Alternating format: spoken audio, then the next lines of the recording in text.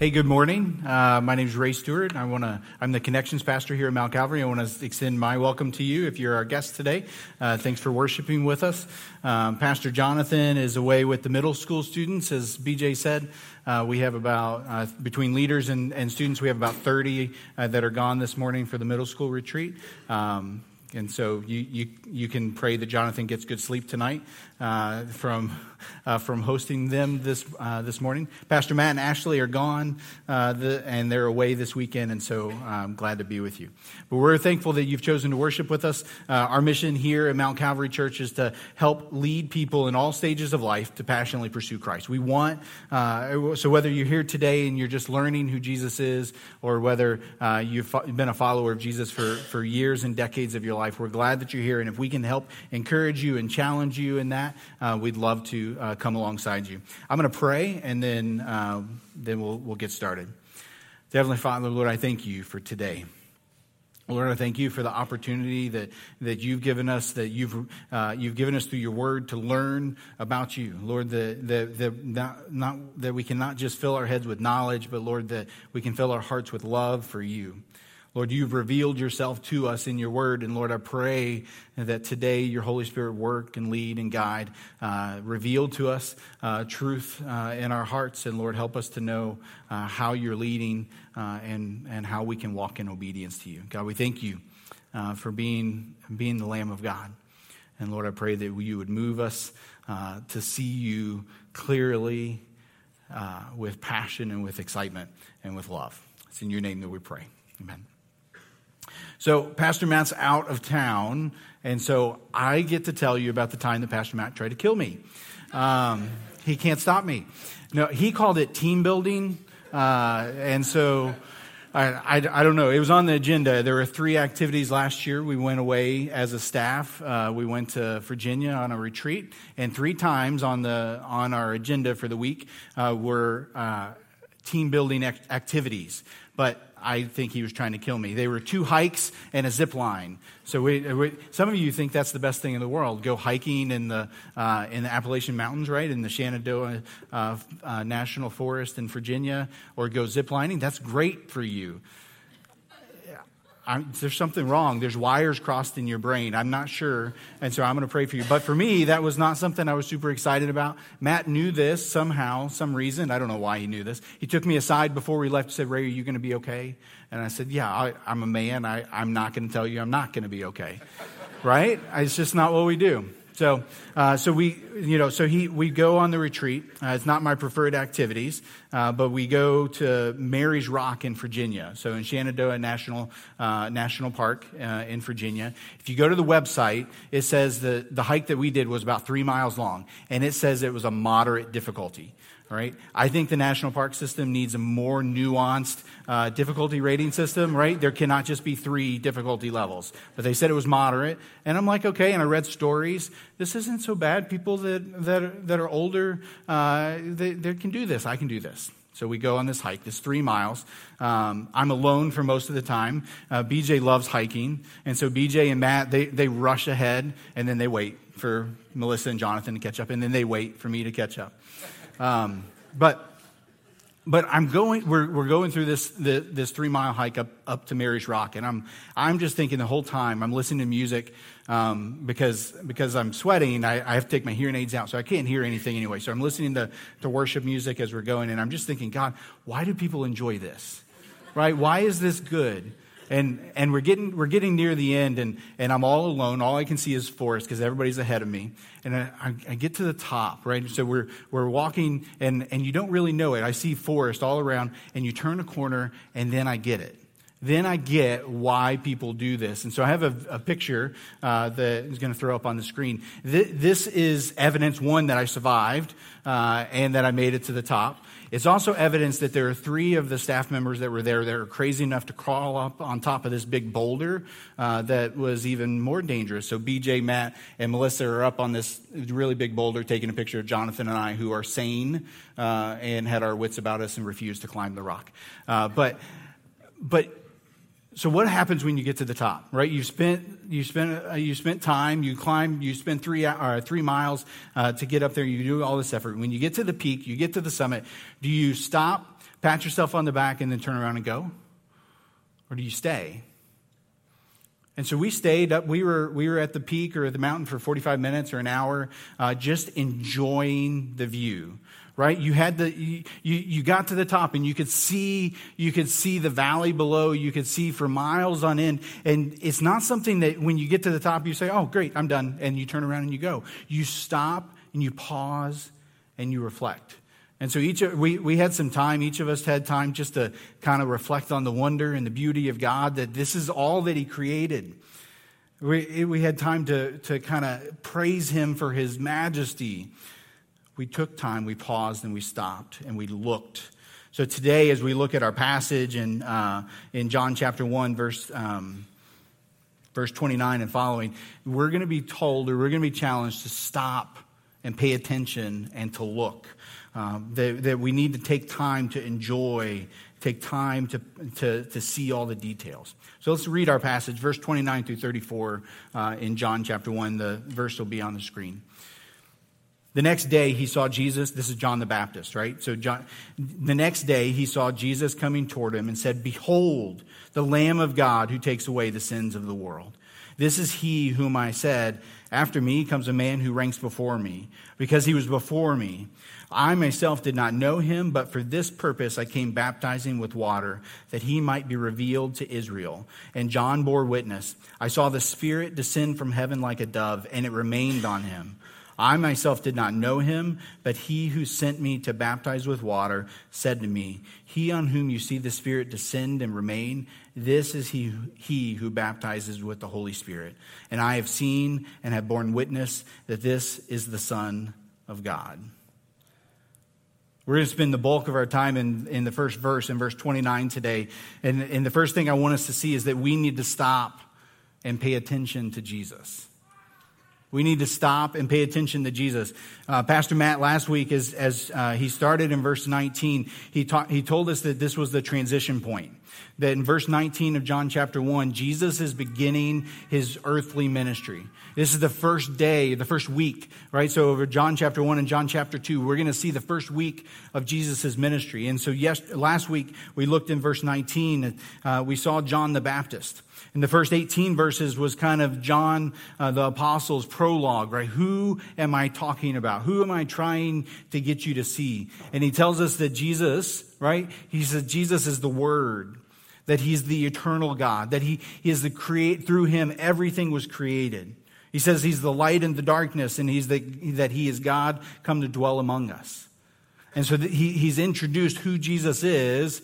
And now, beginning in verse 19, and then in our passage today in verse 29, we begin to see some proper responses to Jesus, who Jesus is. What is our response to who Jesus is? And so as we look through the Scripture, we need to ask ourselves, how do I respond to what I learn and what I see about Jesus? And so today, in verse 29, this is the second day, right? It says the next day. That's a clue, the time's passed, right? So the next day, this is the second day of his ministry. Jesus is telling us the proper response to Jesus is to stop. It's to pause. He says, "Behold." Have you ever noticed that familiarity? I didn't say that right. But you know what I said. Familiarity breeds kind of, you overlook stuff. You miss the details, right? You walk by something or you drive by something every single day, and you begin to you become familiar with it. And it loses its wonder or majesty, or you overlook certain details that you know are there, right? So if it's our son, I think I've shared this illustration before, but it sticks with me. When our son was 1 or 2, Morgan drove downtown in Louisville, Kentucky. It's Louisville, right? It's Louisville, not Louisville. Right? I got one. Phil Nelson knows how to say it. She would drive downtown to go to work, and our son's daycare was in her office building. And they would drive through a tunnel, and they'd get through the tunnel, and they'd see the river, the Ohio River. And every day, our son would scream, "River!" Right? And it's this idea that for us, it was just the river. Right? It was the river that we drove by dozens of times, hundreds of times, that it become so familiar that it lost its wonder and its power and its majesty. Right? So familiarity can cause us to lose the details. We miss The same things on the other side, right? If you have a scratch on your car or smudges on your wall or something, you live with it so long you just don't even see it anymore, right? Familiarity causes us to miss the details. And so John the Baptist is telling the people that have come to listen to his message to stop listening to him and to start looking at Jesus. And he doesn't want them to just glance at Jesus, right? He's talking and there's Jesus. He says, hey, there's Jesus. He doesn't want them to just turn and look and then turn back to him and start listening again. No, he says, the most important thing you can do right now is not listen to me. The most important thing you can do right now is you can look at Jesus. You can stop and you can behold him. You can see him and be amazed that the eternal God, creator of all things, would leave heaven, the glory and the majesty and the wonder of heaven, the perfection of heaven, and he would come to dwell among us. They would come to walk among you and I. And they were all there. And John's message that he was preaching was one of repentance. And so most of the people that came to listen, they knew that they needed something. They knew that they weren't perfect and that they needed something. And so John was baptizing in repentance, that the people were making decisions to make a change in their life. And so here was God who came from the perfection of heaven into the darkness and the dirtiness and the mess of the world, to be a light in the darkness. And John wants them to stop looking at him and to fully be immersed in beholding Jesus. Right? So whenever I read this passage, the image that comes to my mind is a wedding, right? It's the moment when the bride first comes into view and everybody stands up and looks at the bride, right? That's the proper response and respect. You stand up, everybody turns, you look at the bride. Everybody's looking at the bride. But the groom is beholding the bride, right? The groom sees nothing else. There's no other details. There's nothing else important to the groom in that moment. All he sees is his bride. It's like the first time that he's ever seen her. And it's amazing. That's the idea that I get when I read this passage. When John the Baptist tells the people that are there to listen to him, he says, behold, look at, admire, study, enjoy. Right? This is the idea of beholding Jesus. We live in a world where literally everything and everyone is trying to get our attention. If you're a parent this morning, you probably heard mom or dad about 30 times between the time your kids woke up and the time you got to church this morning. Right? It's mom, dad, where's my, can I do this? Or I need help with this. Right? Our kids are trying to get our attention, but the world is trying to get our attention, right? Whether it's ads on our phone or push notifications or it's emails that need a response right away, right? You probably had about 10 different advertising emails in your email inbox today because, hey, you're home. We want to try to sell you something. Right? This is why technology companies like Apple have launch parties so that you can see and behold the newest and the best gadget or phone or device. Or news companies are focused on what's sensational because they need your attention. They're trying to get you to look at them amongst all the other choices that they have. They need to be the loudest, the most aggressive to get your attention. Where political debates boil down to who wins a political debate boils down to who has the best zinger or one-liner in the debate. Everybody is trying to get us to pay attention to them, to their product or what they're saying. Everybody in the world wants to get our attention. And in all the noise and in the busyness of our lives as we run from sports practice to parent-teacher meetings to making dinner to cutting the grass, whatever it is, in all the busyness of life, if we want to passionately pursue Christ, we have to stop. We have to find a way to slow down and to behold Jesus. We can't. It's not something that we can just fit in to our day. Like, oh, I got 5 minutes. Let me see what I can do. Right? I'm gonna skim through Scripture real quick. Okay, God, I'm good. No. He wants us to come to Scripture and he wants us to behold him. He wants us to spend time in prayer and he wants us to behold him. He wants us to look upon him and dwell with him and admire him and enjoy being in his presence. We have to stop. Amongst all the to-do lists and the pressing deadlines, we have to stop. We have to slow down. And we have to ask God to help us restore the awe and wonder of who Jesus is. Because for some of us, if you've been a follower of Jesus Christ for any length of time, sometimes it becomes too familiar. The wonder of what Jesus is, who Jesus is and what he did becomes too familiar, and it's like, oh yeah, I know that. I've heard that. And we have to slow down and we have to behold. And we have to enjoy. We don't merely glance, but stop and truly see, take in every detail, treasure every moment at looking at him. And this is John the Baptist. This is what he's telling them. He's telling his audience, right? Usually a preacher wants one of the dangers is the preacher wants you to look at him. The preacher wants you to pay attention to him. But John the Baptist is saying, hey, I am nothing. You need to look at Jesus. You need to pay attention to him. And he tells them immediately why, right? He says, you need to behold Jesus because he's the Lamb of God. He's the Lamb of God. So the second thing, right? May we never grow old of this. That every day we need to worship the Lamb who gave his life for us. We need to worship the Lamb who gave his life for us.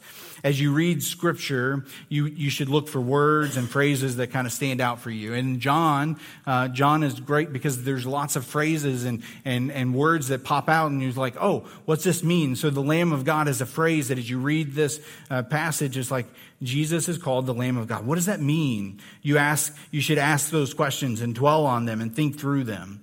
Consider other times that you've heard or seen that phrase or that idea in Scripture. And so I want us to look at Lamb of God this morning, right? I want us to unpack that a little bit. The Lamb of God was. So if you look forward in chapter 2, this is not going to be on your screen, but if you were to look in the first 13 of chapter 2, it says the Passover of the Jews was at hand. And if you were to look further just a little bit into verse 23 of chapter 2, then it says that he was in Jerusalem at the Passover feast. So the first week of Jesus' ministry, the context of it is that the Passover is about to happen in Jerusalem.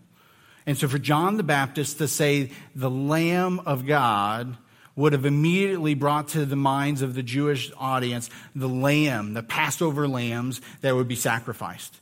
So the next week, as they celebrated the Passover, the people that were present may have come to Jerusalem solely for the purpose that it was the Passover, and they were coming to offer a lamb in remembrance.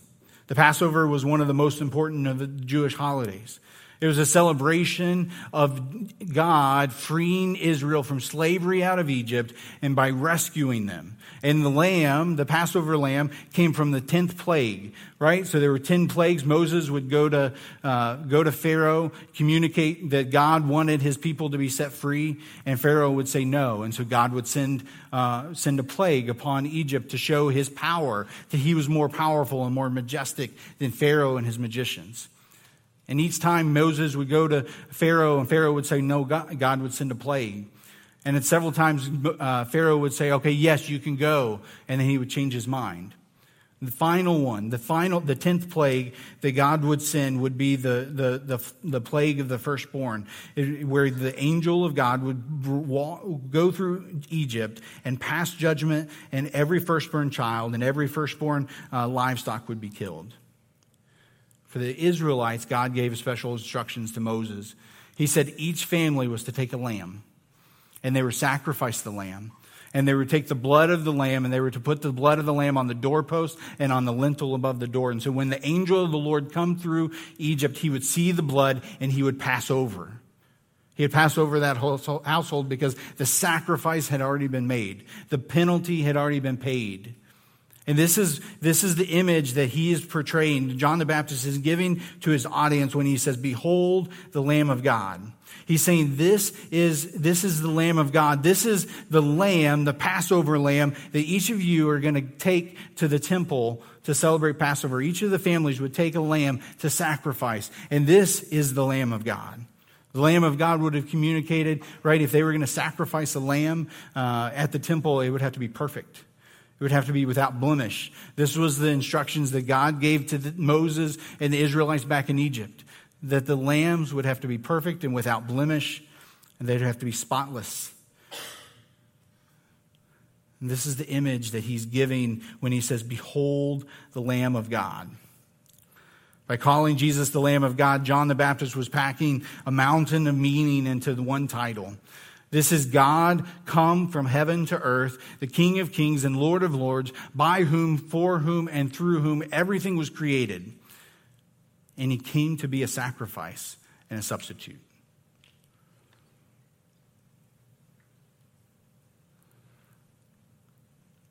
Oftentimes we measure, you can evaluate somebody's importance, right? Or you can evaluate how somebody views themselves by how low they're willing to go in service to others. Right? And here's the God of the universe, the most powerful ever, and he chose to come to be sacrificed as a substitute for us. Hebrews chapter 9:22 says that there can be no forgiveness of sin without the shedding of blood. And this was the Passover lamb in the Old Testament. And now Jesus was the lamb, the perfect and spotless lamb without blemish, sent to die on the cross that through the shedding of his blood, he could take away the sins of the world. The Jewish leaders were hoping as they were waiting for the Messiah, right? And this is what John the Baptist came to prepare the way of the Lord. And so the Jewish leaders came, last week we saw they came to John the Baptist and they asked him, who are you? Are you the one? Are you the prophet? Are you Elijah? And to each one he said no, but they were hoping for and expecting a Messiah that would come as a conquering king. They were expecting the lion, right? They were expecting the lion that would come and overthrow Rome, they were in bondage to. And instead, Jesus came as a conquering lamb who would overthrow the bondage of sin that they did not even know that they were enslaved to. It's an enemy that they didn't know that they had, but was more important than the enemy of being ruled by Rome. Jesus was the perfect and spotless lamb who was willing to be our sacrifice and able to be our substitute. Romans chapter 6, verse 23 says the wages of sin is death. The idea is that means that every single one of us in this room today earns death because we're sinners. All of us have messed up. God in his perfection demands perfection. And he cannot allow imperfection into his presence. It says not one of us is without sin. And no matter how hard we try or how much good we do in life, we will all fall short. It isn't enough. All the good that we do isn't enough to wipe away the stain of sin that we have on our lives. And we are deserving of death. And that's true of every man and woman in this room and every man and woman that has ever lived except for one. Except for Jesus. He did not earn death. He chose voluntarily to be our substitute on the cross to pay the debt that we owed. Because he was sinless, he did not earn the wages of death. Here's the thing, right? This is the familiarity. We hear that story, and does it like, do you yawn? Do you yawn? Because it's like, oh yeah, we've heard Jesus. We know Jesus. Yes, that's good. We need Jesus. Or does it cause joy to well up in your heart to say, yes, this God loved me enough despite my mess, despite who I am, I needed him. I needed his help, and he loved me enough that he would die for me. Does it cause us to stand in awe and wonder?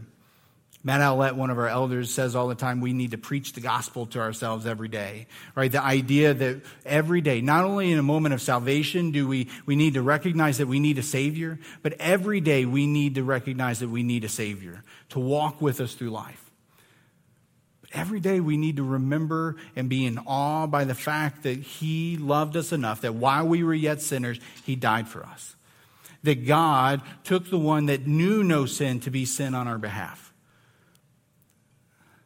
This is the message of salvation. And this is the message that John the Baptist is seeing this day when he's telling his audience, he says, behold the Lamb of God.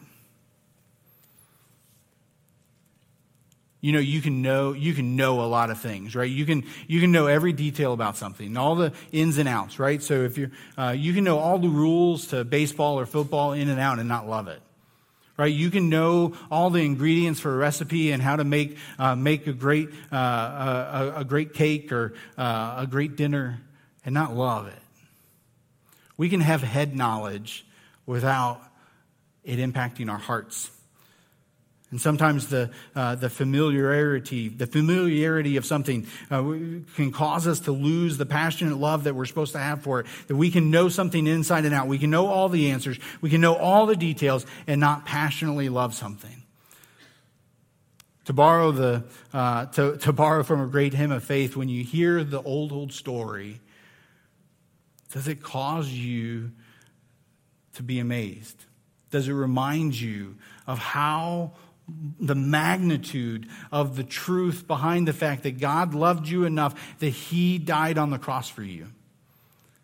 Does it cause you to think about, and does it cause you to love him more as you think and dwell on the fact that this is the perfect Lamb of God, spotless, without sin, without spot on his life, and he would come to this earth to dwell among us for the sole purpose that 3 years later he was going to die on the cross. Right? He starts his ministry at Passover. He is going to end his ministry at Passover. He knows where he's going. This is not a surprise to him, but he loved us enough that he would come to die for us. And does that cause us to love him more? Or is it just the same? Yeah. Does it cause us to passionately pursue him more? Does it cause us to walk in humility more? Does it cause us to think and dwell and just be amazed that he chose to love us? That he would choose to offer us salvation despite our mess. Church, may that never grow old. As we read Scripture, may we continue to be amazed by this truth that he is the Lamb of God, willing and able to be our sacrifice and our substitute upon the cross. That he loves us that much. If you're here today and realize that Jesus has all been a head knowledge thing for you, that you've been learning new things, but that you aren't passionately falling in love with Jesus, and you want to, please find me today. One of the most important questions that I ever asked, or the important things that somebody ever asked me was, do you want to know? When I was 17 years old and I was not a believer, I didn't go to church, I didn't know anything about Jesus, and I was standing amongst a group of high school students that are in my senior class, and they were talking about Jesus. And I looked at Tim, the young man that was sharing, and I said, Tim, I don't understand anything you're talking about. And he said, do you want to? So my question for you today is, do you want to understand? Maybe you've been here for a while and you've been learning all about Jesus, but do you want to passionately know him, to have a relationship with him, and to experience the fullness of his love and his grace and his mercy? Do you want to know this Jesus? That's why we're here. That's why we do what we do as a church, is because we want people to know this Jesus and to experience his love, his grace, and his wonder. So if you've been paying attention, we've gone through one verse out of our 6-verse passage, right? So don't tell Matt I cheated and I only took the short way out. No, the rest of this passage, verses 30 through 34, is John the Baptist telling us that he believes and is confident that this Jesus, the Lamb of God, is the Son of God. That this is God. This is the promised one. This is the one that John has been told. So these last 5 verses are why John the Baptist has been declaring why he believes Jesus is the Lamb of God. In verse 30 and 31, he believes that he knows, he believes because he knows that he is not the Messiah, right? He says, after me comes one that is higher than me, that ranks before me. He says that he was just preparing the way. In verse 32 and 33, he says, he's saying, I did not know him. Now we know that John the Baptist was Jesus' cousin, right? That Mary and Elizabeth, John the Baptist's mom, knew each other. And so he would have known Jesus. But the indication here is that John the Baptist didn't know that Jesus was the Messiah. He didn't know that Jesus was the Messiah until the moment that he baptized him, which is not recorded in the Gospel of John. The moment that he baptized him, the Spirit came down like a dove and rested and remained on Jesus. And this is how God revealed to John the Baptist that this is the Messiah, that this is the promised one, that this is the one who will take away the sins of the world. And John's whole purpose, his whole purpose in life, his whole purpose in being born and in his ministry out in the desert, in eating locusts and wearing camel hair, was that he could testify in verse 34 that he is borne witness that this is the Son of God. That Jesus is God come to earth to dwell among us, that he is Emmanuel, that he is God with us, and he is the Lamb of God, that he has come to sacrifice himself and substitute for us. John the Baptist is confident of the message of who Jesus is. That Jesus is not just a man, but that Jesus is God. And because Jesus is God, he is able and willing to forgive our sins. Today, the message really is Jesus has come to offer you forgiveness. If you're a believer today, may that help you stand in awe of him and be amazed that he would offer you forgiveness at all.